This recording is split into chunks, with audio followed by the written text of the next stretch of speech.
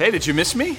Last week you had a week off. We're back with Ask. We're going to answer questions like, is it okay to be an end times prepper as a Christian? Also, concealed weapon in church, yay or nay? You better stay tuned because this is an amazing episode of Ask. Hey, we're back. Welcome once again. I'm Pastor Jamie. We're at Cornerstone Church where we answer questions that you ask. And usually people will submit them through our website, cornerstonebv.org. Go to the media page, drop down, hit Ask. We're down to just a handful of questions. Usually they come in bursts. So if you've been waiting, like, I want to ask this question, anything, life, faith, Bibles, concealed weapons, whatever you got, throw them our way. And don't throw the actual weapon at me, all right? Just a question. And we'll answer in an upcoming episode, okay? So the first question, is it okay for Christians to be preppers or even to store up certain goods for an emergency? It's a great question.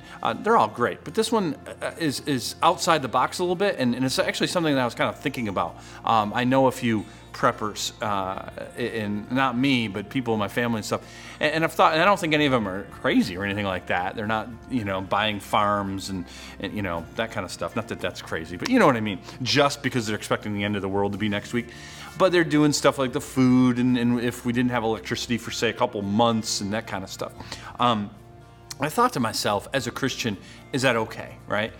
So let me first of all tell you what isn't okay. One, the end timer, that you're looking for dates. We've talked about this before. Obsessing over who the Antichrist is, obsessing over all of that. It's fine to wonder. It's fine to kind of read Scripture and be like, that's fine. But to have it really distract you from what God really wants us to be ready for Christ's return and to be working on His behalf until then, right? If it's distracting you from that, that's not good. The second thing not okay is all of that to keep you terrified, right? You're so afraid of the end times that you're going to start storing food and you're freaking out about all of this. Like, that's not why it's promised in Scripture. This stuff is there to give us a promise of hope, not to be scared, right?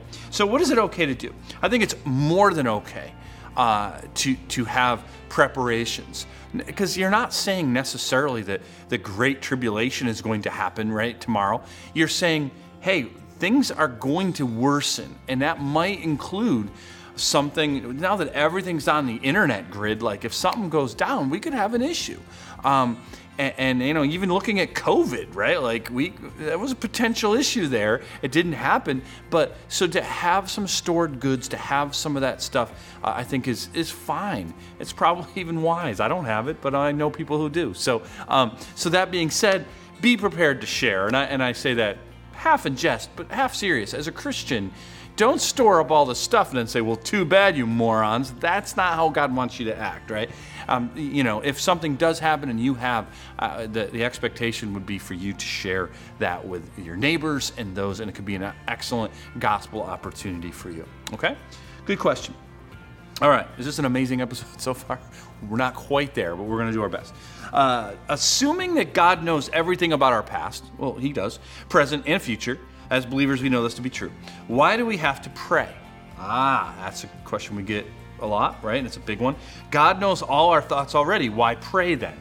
And that's that kind of, okay, if God's sovereign and everything's under His purview, He knows what's going to happen, everything's under His control, well, what's the point of even praying?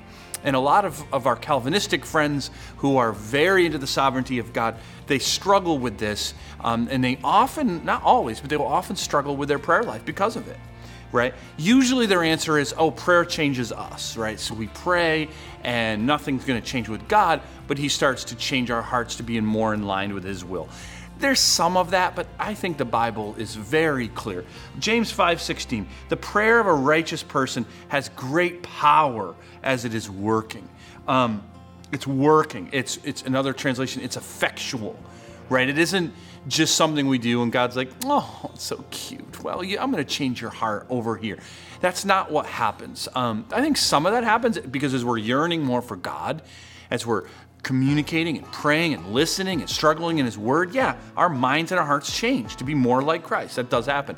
But it's very clear that prayer is effectual. It does something. And so how do you work that, right? How do you work with God knows everything and He's sovereign? And obviously my prayers don't get Him to go, oh man, I missed that. Thank you for reminding me, Jamie. That's not what's happening. So what is happening? I think the biggest thing we have to be okay with is something called mystery. The Bible, like Paul talks about it a lot. There were mysteries that we now know. Mysteries are things that are true that aren't uncovered or aren't discovered by us, right? So that's why when you have a mystery, you're trying to figure it out. It's already happened, the who done it.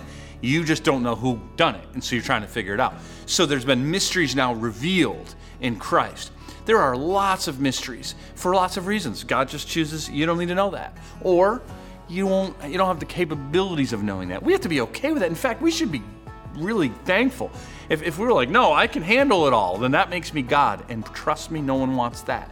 So mystery, a certain level of mystery. What do I mean by that? It's not just all mysterious. It just means we don't quite understand how it all comes together. The fact is the scriptures are clear. Prayer works. It's effectual. God hears our prayers. God responds to prayers. Also, the scriptures are true that God is sovereign. He's not missing things. He's not like, oh no, like, I'm glad you said something. Your opinion, Jamie, about that is better than mine. None of that's happening. So those two things meet together, and sometimes it's a mystery how they do. We just have to be a little bit okay with that. We just kind of have to be okay with categorizing. Right? You get in a car every day, unless you're a mechanic and you've built cars, which most of us aren't. I certainly not. I turn on, I drive off. I'm not worried at all because it's a mystery how that thing's working, but I have confidence it's going to work, right? You turn on your lights, unless you're an electrician, you're probably like, I don't really know how that's all taking place, but I'm confident it's going to work. So we do that in our everyday lives. How much bigger is it with God?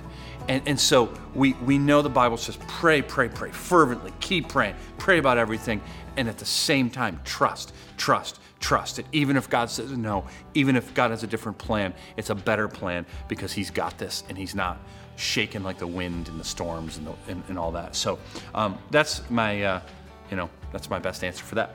Okay, amazing yet? Probably not. No. All right, let's try it with this last one. Carrying a concealed weapon to church. Example, a gun. I suppose it's a machete? I don't really know. That's not a knife. That's a knife. But hopefully no one's, getting a duel or something like that. So usually that would mean a gun. Yay or nay? So pretty simple question. And so what I would say to that, if you are legally licensed, therefore trained, and confident, and you are legally can have a concealed gun or weapon, whatever other weapon you might have, then I think it's fine. It's legal. It's okay. I would give you counsel to say it's probably not necessary for everyone to do that. Our leadership knows several people who carry and have very good training that usually a handful of them are here when we're having certainly corporate gatherings and are more trained than others to deal with the situation that might come up. So I would say if you're like, I don't really know if I should do this, you're okay not to. But if you do, don't be, and I don't think I need to say this, but don't be like showing it off and showing kids you got a gun, that kind of thing. That could really make people feel uneasy and uncomfortable, especially those who aren't as familiar with guns. And that's not what we're looking to do at church. You have that for a reason, it's protection, or if something happens, which has happened in churches, and that's great, but I don't think there's any need to be, taking it out and showing people and doing anything like that. And so, yeah, there you go. Okay, if you have any other questions, cornerstonebv.org, cornerstonebv.org, and go to our media page, Ask Away, and we'll answer an upcoming episode. Hopefully we'll see you as we continue our new Acts series. This either Saturday at 5 or Sunday at 9 or 11. Love to see you, especially if you're in the area and don't have a home church. Check us out. We'd love to meet you. God bless.